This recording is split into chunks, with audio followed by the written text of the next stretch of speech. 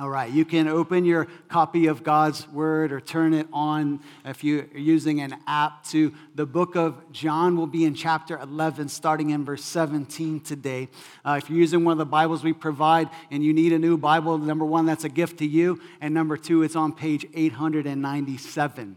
All right, and this morning I want us to think about what does it look like to live emotionally healthy like Jesus, all right? Emotionally healthy like Jesus. I want to give you a little bit of computer science history today. On September 19th, 1982, there was a professor at Carnegie Mellon named Dr. Scott Fahlman who invented a very important tool that now each of us enjoy in our lives. And he did so by typing a colon, dash, and an N parentheses, by which he invented, yes, the emoticon.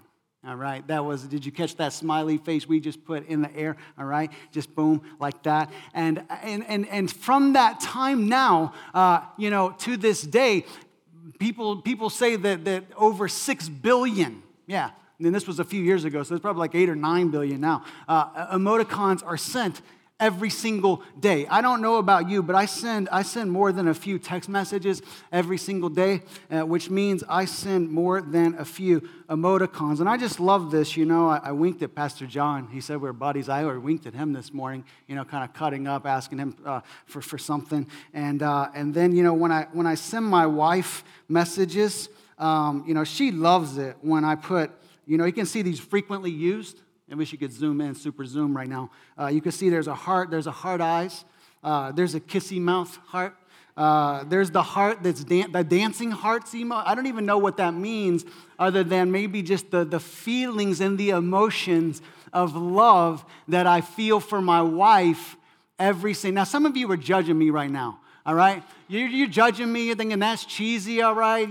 Well, I'm unashamed. All right, judge away. I'm unashamed. But there are all kinds of options. We have the confounded, face. We have the weary and exhausted, emoticon. We have the angry guy. Can you see this red face right here?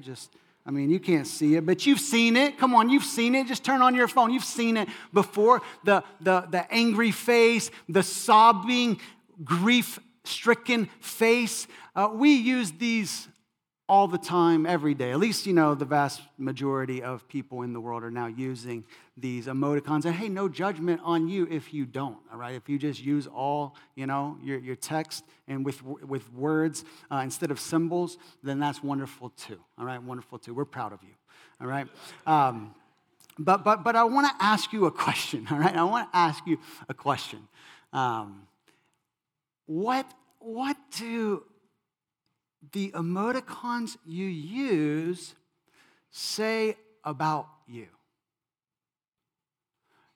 What do they say about how you are expressing emotion? Now, of course, we can't just draw one-for-one conclusions about your emotional state by the number of emoticons you use, because quite frankly, I never use the angry dude, but I definitely get angry, So that may say something about how I'm expressing my emotions, but just think about that. And I really want to use this as an example, because hopefully, as you're using these throughout your week and your life, it will remind you that God wants us to pursue emotional health.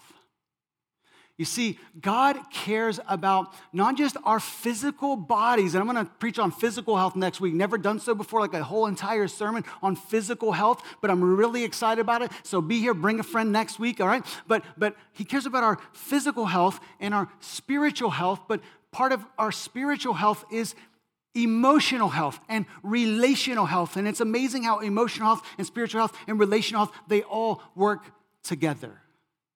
And for the longest time in my life, I can just share a little bit out of my story. When I first started following Jesus as a young man, really what I thought Christianity was about acting like Jesus acted. All right? So in other words, very moralistic, all right? That wasn't probably the problem of, my pastors and my teachers or whatever. That was probably a problem with my listening skills. It's already proven that sometimes I struggle today.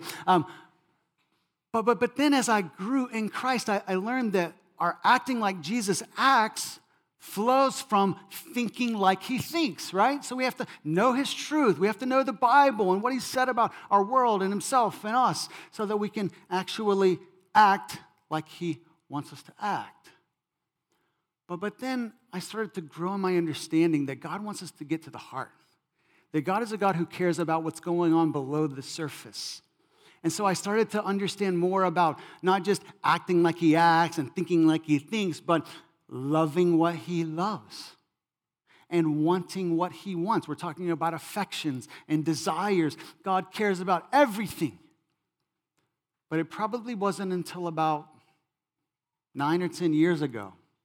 And my growth curve on this has been, I hope, significant as I've moved forward over these last 9, 10 years, where I've come to discover that God cares a lot about me feeling what he feels. God wants us to experience holistic health. To pursue Jesus is not just to pursue spiritual health or relational health or physical health, but it's also to pursue emotional health. So we're going to go to a story today that reveals the emotions of Christ, perhaps better than any other story in the New Testament. And my primary encouragement for us today is to pursue emotional health by pursuing Christ, all right? Pursue emotional health by pursuing Christ. Let's see what the words of John chapter 11 have to teach us about the life and the emotions of Jesus and consequently our emotions as well. Picking up in verse 17, this is what the Bible says. Now, when Jesus came, he found that Lazarus had already been in the tomb 4 days. So the very first part of the chapter tells us that one of Jesus' closest friends, Lazarus, has died. And Jesus, interestingly, waits 4 days to go and to meet the grieving family. That's where we are. Now, when Jesus came, he found that Lazarus had been in the tomb 4 days. Bethany was near Jerusalem, about 2 miles off, and many of the Jews had come to Martha and Mary to console them concerning their brother. So when Martha heard that Jesus was coming, she went and met him, but Mary remained seated in the house. Martha said to Jesus, "Lord, if you had been here, my brother would not have died. But even now, I know that whatever you ask from God, God will give you." Jesus said to her, "Your brother will rise again." Martha said to him, "I know that he will rise again in the resurrection on the last day." Jesus said to her, "I am the resurrection and the life. Whoever believes in me, though he die, yet shall he live. And everyone who lives and believes in me shall never die. Do you believe this?" She said to him, "Yes, Lord, I believe that you are the Christ, the Son of God, who is coming into the world." When she had said this, she went and called her sister Mary, saying in private, "The teacher is here and is calling for you." And when she heard it, she rose quickly and went to him. Now Jesus had not yet come into the village, but was still in the place where Martha had met him. When the Jews who were with her in the house, consoling her, saw Mary rise quickly and go out, they followed her, supposing that she was going to the tomb to weep there. Mary came to where Jesus was and saw him. She fell at his feet, saying to him, "Lord, if you had been here, my brother would not have died." When Jesus saw her weeping, and the Jews who had come with her also weeping, he was deeply moved in his spirit and greatly troubled. And he said, "Where have you laid him?" They said to him, "Lord, come and see." Jesus wept. So the Jews said, "See how he loved him." But some of them said, "Could not he who opened the eyes of the blind man also have kept this man from dying?" Then Jesus, deeply moved again, came to the tomb. It was a cave, and a stone lay against it. Jesus said, "Take away the stone." Martha, the sister of the dead man, said to him, "Lord, by this time there will be an odor, for he has been dead 4 days." Jesus said to her, "Did I not tell you that if you believed, you would see the glory of God?" So they took away the stone. And Jesus lifted up his eyes and said, "Father, I thank you that you have heard me. I knew that you always hear me, but I said this on account of the people standing around, that they may believe that you sent me." When he had said these things, he cried out with a loud voice, "Lazarus, come out!" The man who had died came out, his hands and his feet bound with linen strips and his face wrapped with a cloth. Jesus said to them, "Unbind him and let him go." Let's pray one more time. Father, in these moments, we ask that you would open wide our hearts. We confess right now, God, that we can be some of the most protective and defensive people that we know. And so, God, we need you to open our hearts. And we need you to help us see ourselves as you see us. And to understand our emotions, what they are, how they work, and what you want us to do with them. And so help us now, Lord. Help me now. As we dig into this truth, we pray in Jesus' name, amen. What do we learn about our emotions from this story? What do we learn about emotions from the life of Christ? I want to give you 3 truths this morning, okay? Number 1, emotions are reflecting God himself, all right? Emotions reflect God himself. What are emotions, okay? Emotions are complex and not easily defined, all right? The word emotions comes from a Latin word which means to move.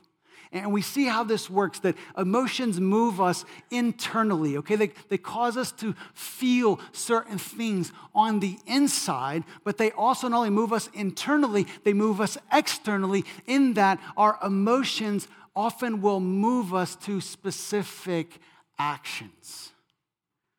We could say that emotions are complex responses to life's experiences that reveal what we care about. All right, I'm going to say that again in case you want to write it down. Emotions are complex responses to life's experiences that reveal what we care about. All right, now you and I know that there are 2 equal and opposite ends of the spectrum when it comes to our emotions. All right.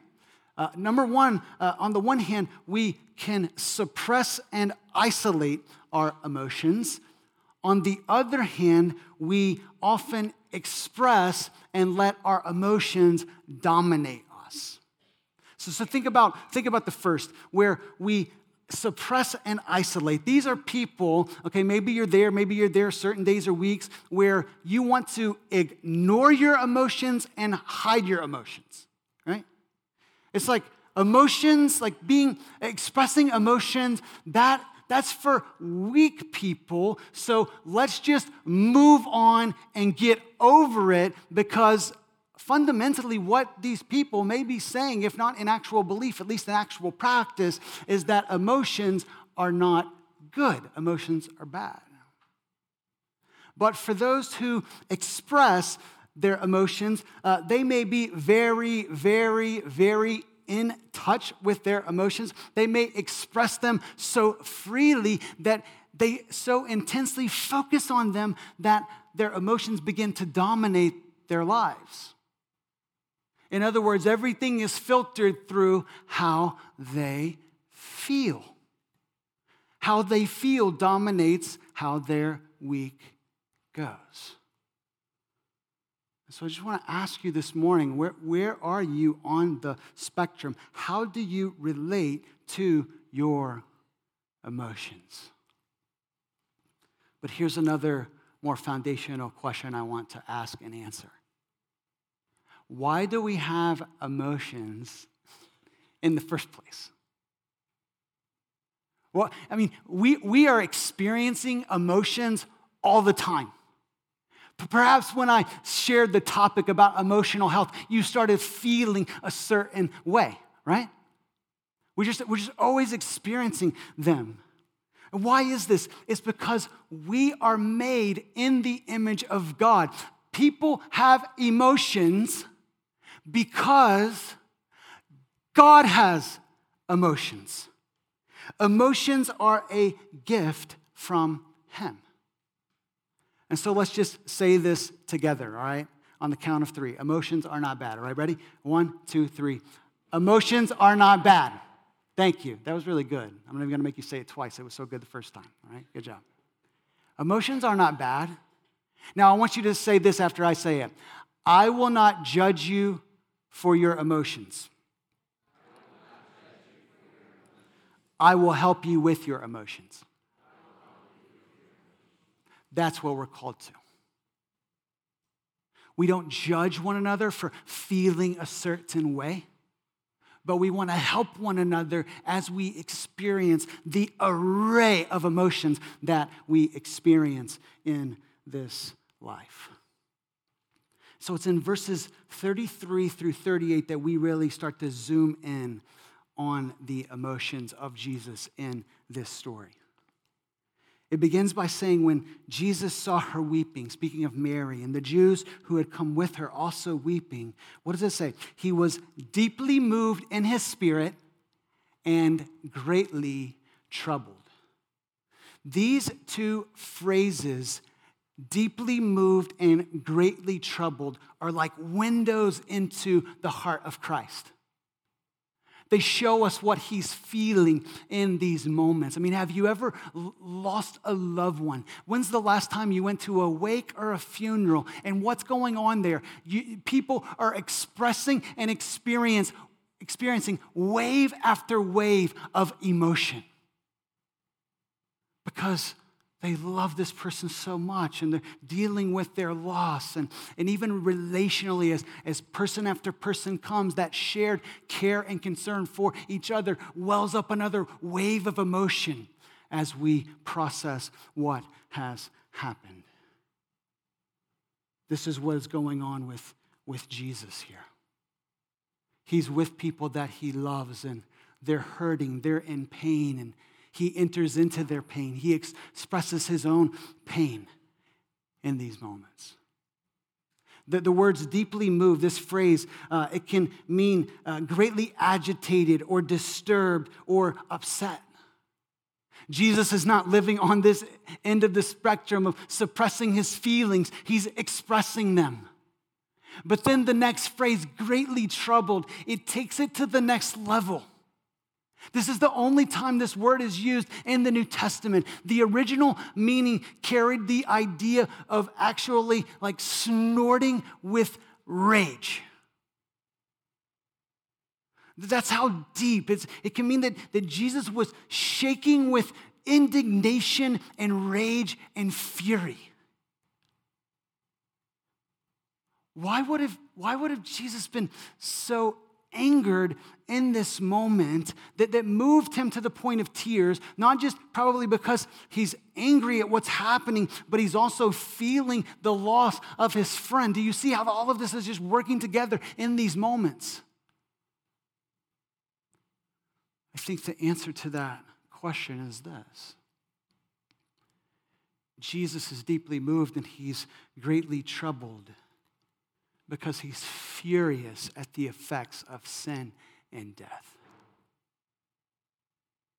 Death has a way of unraveling us. We see this physically in the picture of Mary. She sees Jesus and she just falls at his feet, distressed and disturbed, distraught over what has happened in her life.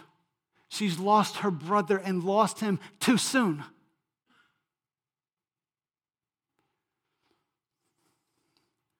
And Jesus feels the weight of this. And he knows that this is not the way that it was supposed to be. God didn't make us for death. God made us for life. That's God's plan. That's how it was in the beginning. No death. But death enters our world because of our sin and our rebellion. The just consequences of our sin is death. Jesus showed up. This story reveals that Jesus showed up to reverse the effects of death.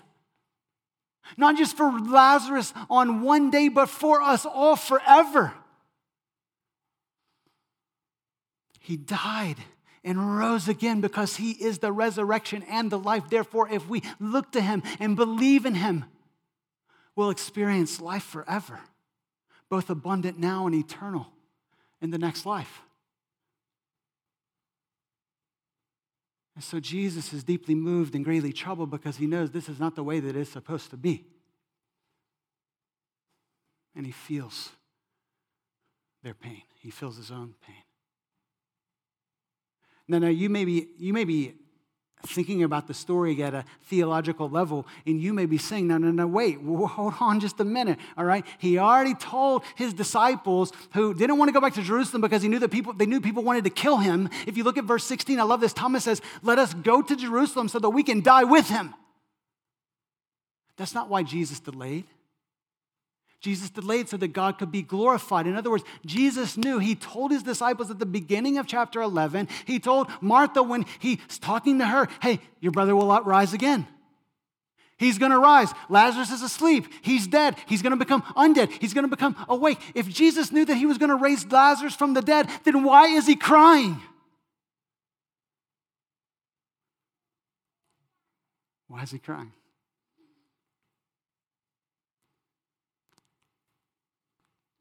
Because in Jesus Christ, you have the fully perfect God and the fully perfect man.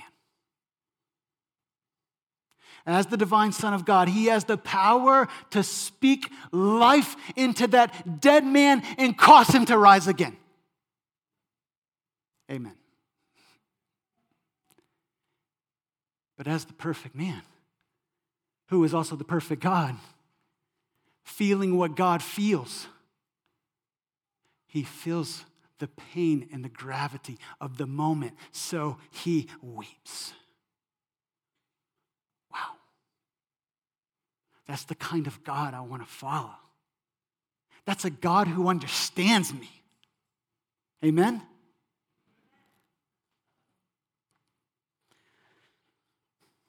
There's another good book on emotional health. It's called Emotionally Healthy Spirituality. That's a mouthful, but it's a good book. And the author is a pastor from New York City. His name's Pete Scazzero. And what he says is this. The subtitle of the book is this. It's impossible to be spiritually mature like Jesus if you remain emotionally immature, unlike Jesus. You see that? Think about this. It's impossible to be spiritually mature, all that God has made you to be, if you remain emotionally immature. If you don't express your emotions in a God-honoring way and a way that's going to help the people around you and yourself. And so, number one, emotions reflect God himself. But then, number two, emotions respond to perceived values. All right? Emotions respond to perceived values. This is clearly what is happening in the life of Jesus. Look back at verse 33 one more time. What does it say? when Jesus saw, you see that? When Jesus saw her weeping and everyone else weeping with her, this is when he's deeply moved and greatly troubled. We saw this a few weeks ago in Matthew chapter 9 when Jesus sees the crowds, and his response to seeing the crowds is to be full of compassion because they're like sheep without a shepherd. That's why we pray for more people to go love those people like he loves us. We saw this last week with the fire is still burning. Moses, God shows up to Moses in a flaming bush that would not go out. And he says, I've seen the oppression of my people. I've heard their cries.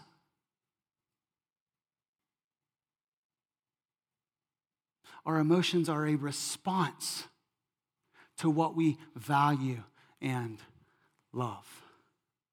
What we care about shapes what we feel. Jesus clearly loved Martha and Mary. He felt their pain. He loved Lazarus. He ached in his soul at the loss of his friend. Jesus loved life and hated death. That's why he shook with rage and emotion over the consequences of sin and death. And this is true for every single one of us. Don't miss the second point. Emotions respond to perceived values. This is why you experience emotions. This is true on the grandest scale, the most major issues in life, at the loss of a loved one. I mean, we took a story from Scripture that is kind of on this end of the extreme in terms of the weight of emotions that we'll feel at the loss of a loved one. But listen, emotions are the same principle is in play no matter what the emotional moment may be. And so let me just ask you, just to kind of think at a more granular level, at a smaller level in your life, does anyone ever get emotional about food? Come on now, don't lie. That's right. I know that laughter means you do, right? It's like, I don't want to eat that, man. I want to go to my place, not their place. I mean, anyone? Yeah, not just me. Thank you. Oh, I see that hand up there. That's honesty in church. Thank you. All right, we get emotional about food. Does anyone ever get emotional when plans get changed? Or when the plans could have been planned better? Anyone just kind of get agitated, irritated, a little frustrated? Like some of you are just so cool with that. You don't just care at all. But then others, well, we just thought through this. What about the morning commute? Come on, I-93, anyone? What about that moment on the train when the train is absolutely packed? They've tried to shut the doors like 3 times, and then this lady keeps sticking her leg in there, you know what I'm saying? Just to you're like, woman, this train is packed. We don't want your smelly stuff. No, just don't say that, but we don't want you on here, and we're already late to work, or we're already late for dinner.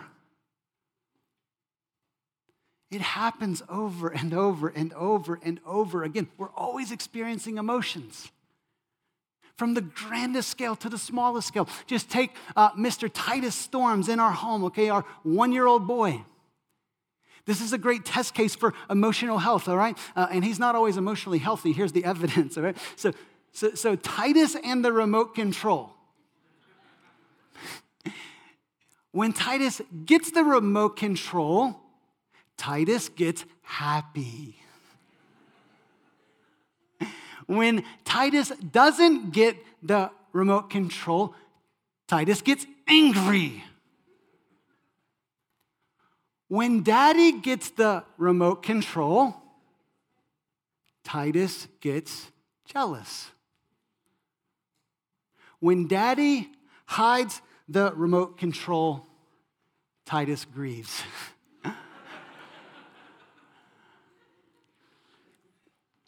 What we care about shapes what we feel.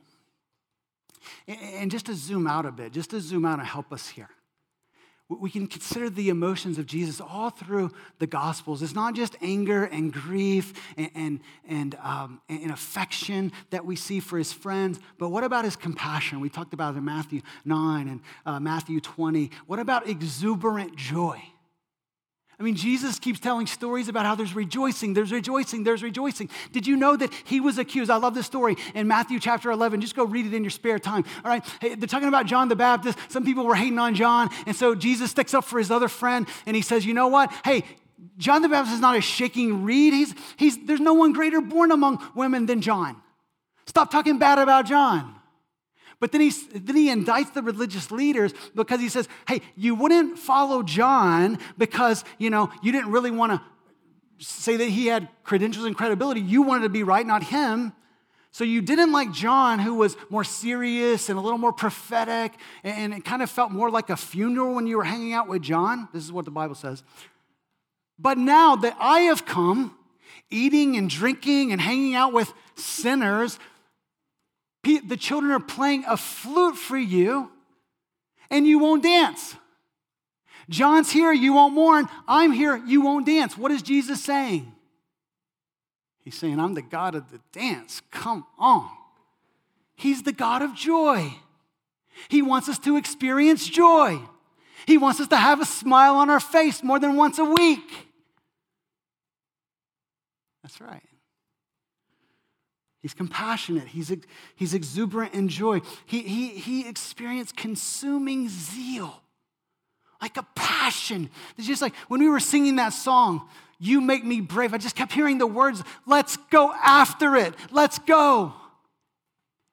He makes us brave so that we won't cower back in fear, one of our emotions, right, that holds us back, and we live accordingly, which we live in this kind of posture of holding back, of reticence, of hesitancy.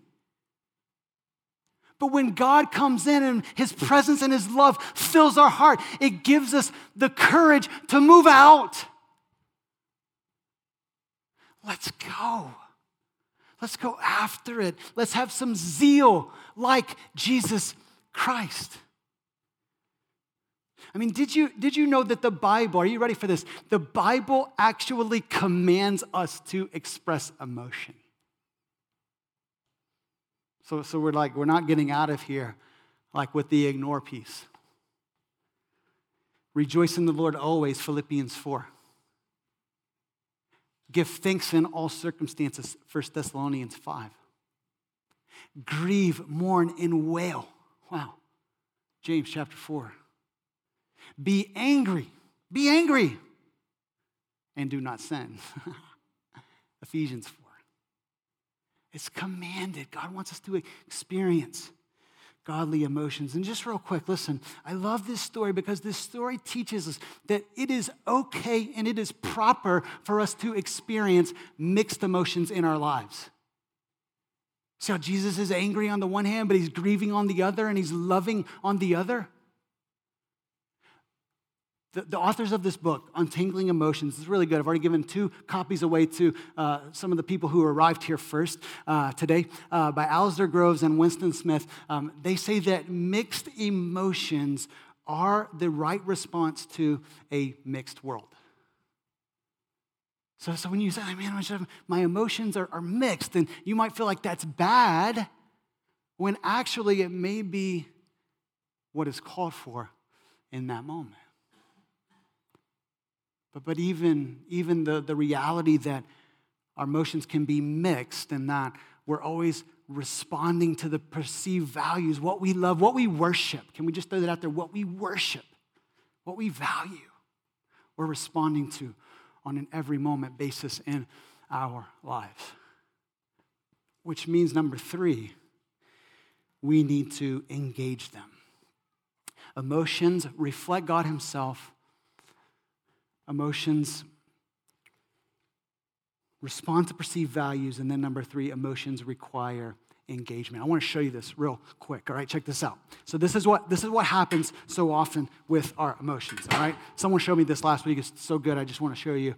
So what we often do, remember the 2 spectrums, right? On the one hand, we kind of we say here's an emotion. I'm angry. I'm fearful. I'm confused. And so often what we do is we just kind of go around it and we ignore the emotion. Or maybe, we just kind of want to get through it real quick, so we just kind of fly through and we express our emotions all over the place. But what God wants us to do is he wants us to engage our emotions and have a seat. This is what Jesus is doing in the story.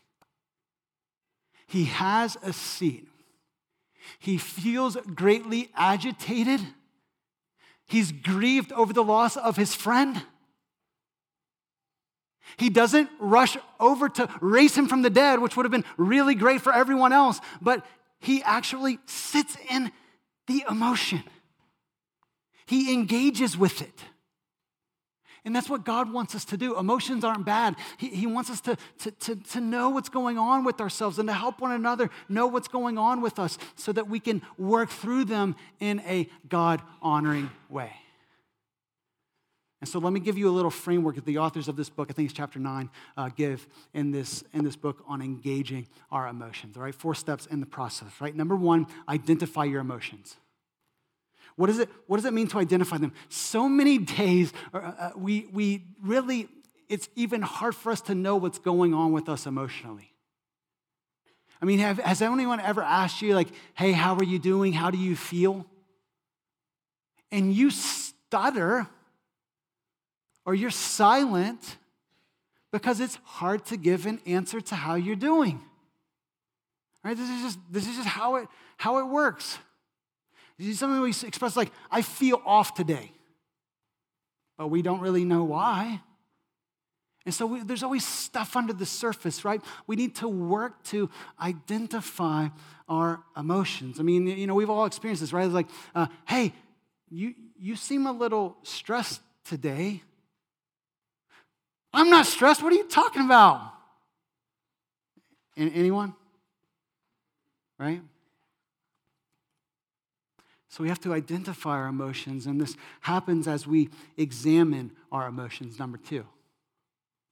We do this individually by being curious about ourselves, by asking questions. We can ask questions like, why am I feeling this way? Why is this hitting me so hard? Why have I not responded in the same ways that I used to respond, given the same situation?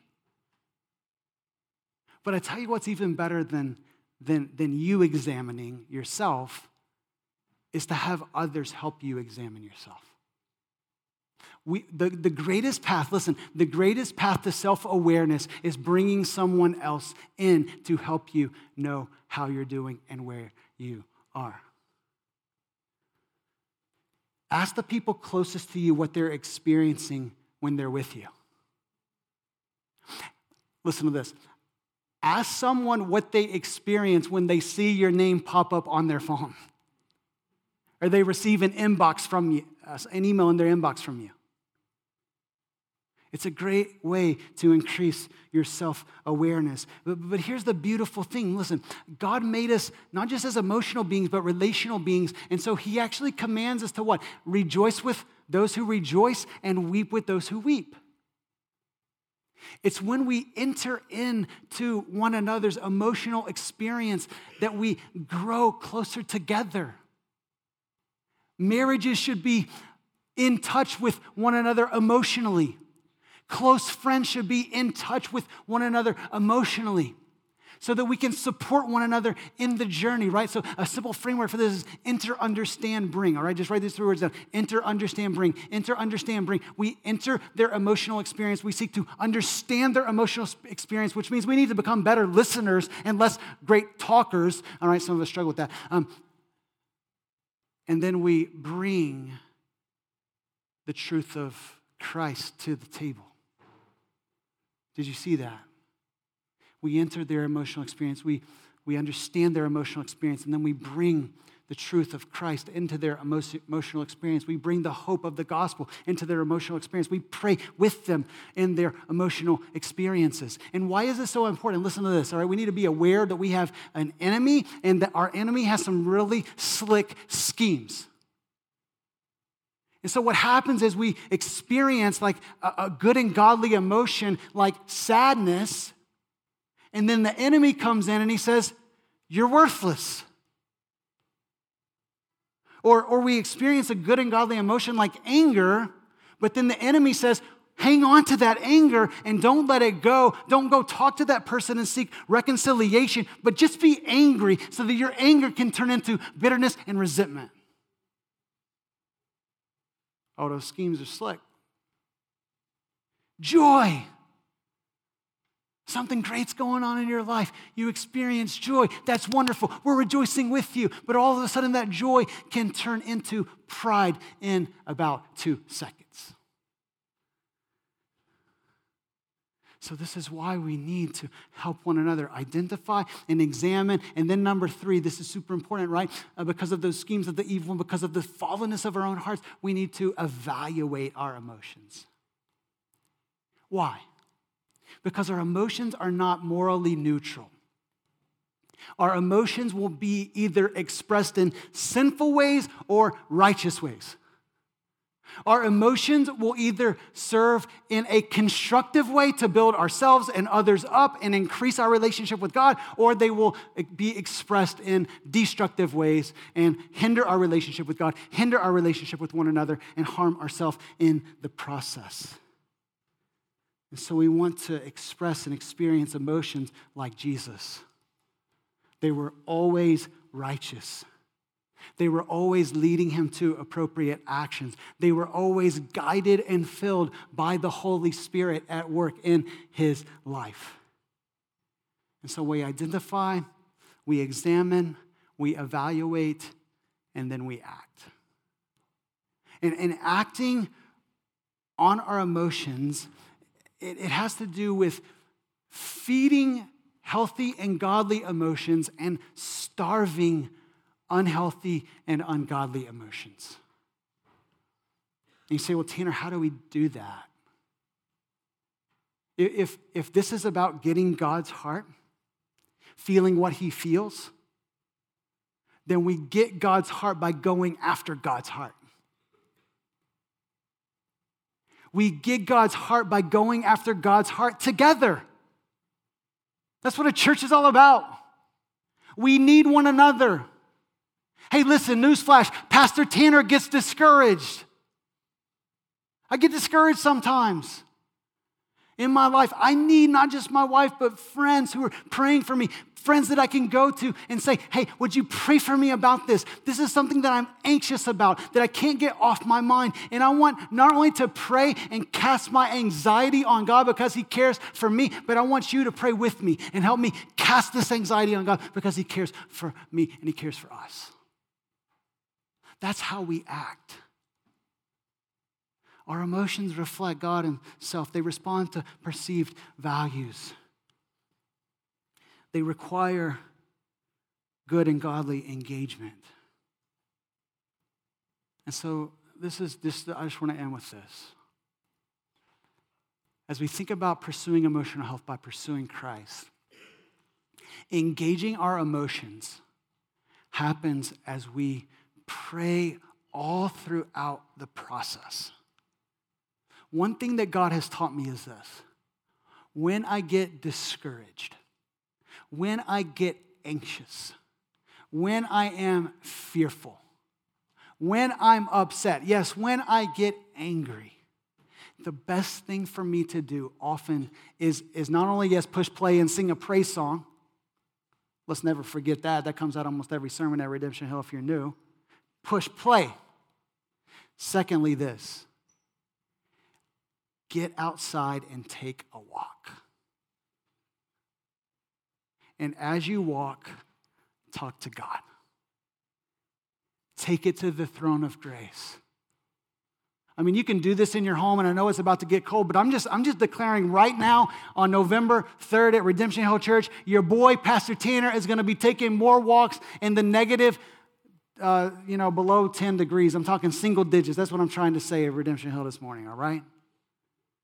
Why is that? It's because when you're outside, you feel more of how big God is and how small your problems are.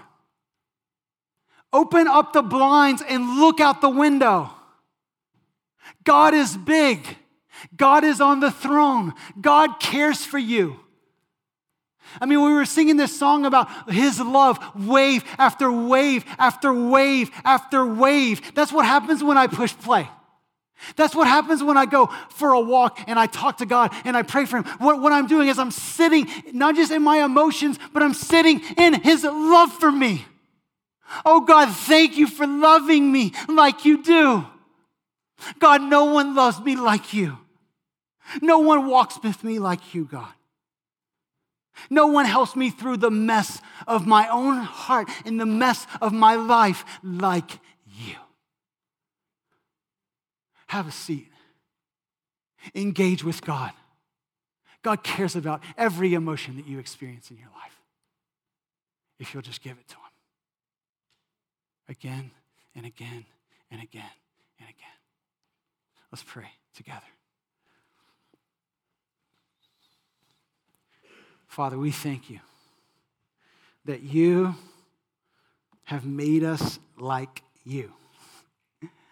And you have helped us understand that our emotions are gifts from you. They help us, God. They help us through life. They help us make wise decisions. They help us relate to one another, God. They help us relate to you. You tell us to delight ourselves in you and to rejoice in our salvation and to praise you, to experience all of the feelings of just being exalting and exalted in your presence. And so, God, I don't know what the challenging emotions are for my friends here in the room, but I thank you that you do. And God, I just pray right now that you would help us all to cast them on you, because you care for us. And so, God, even as we sing, Lord, that this wouldn't be just like a final song and we go on about our days and we do our Sunday thing, but we would just sit with you. That we would allow you to work your feelings into our hearts, that you would clean up the ungodly responses of our lives and to fuel the responses in the heart of Christ, that they would become our heart. And so, Lord, help us now. Help us to move forward in the grace that you give us. We pray in Jesus' name. Amen.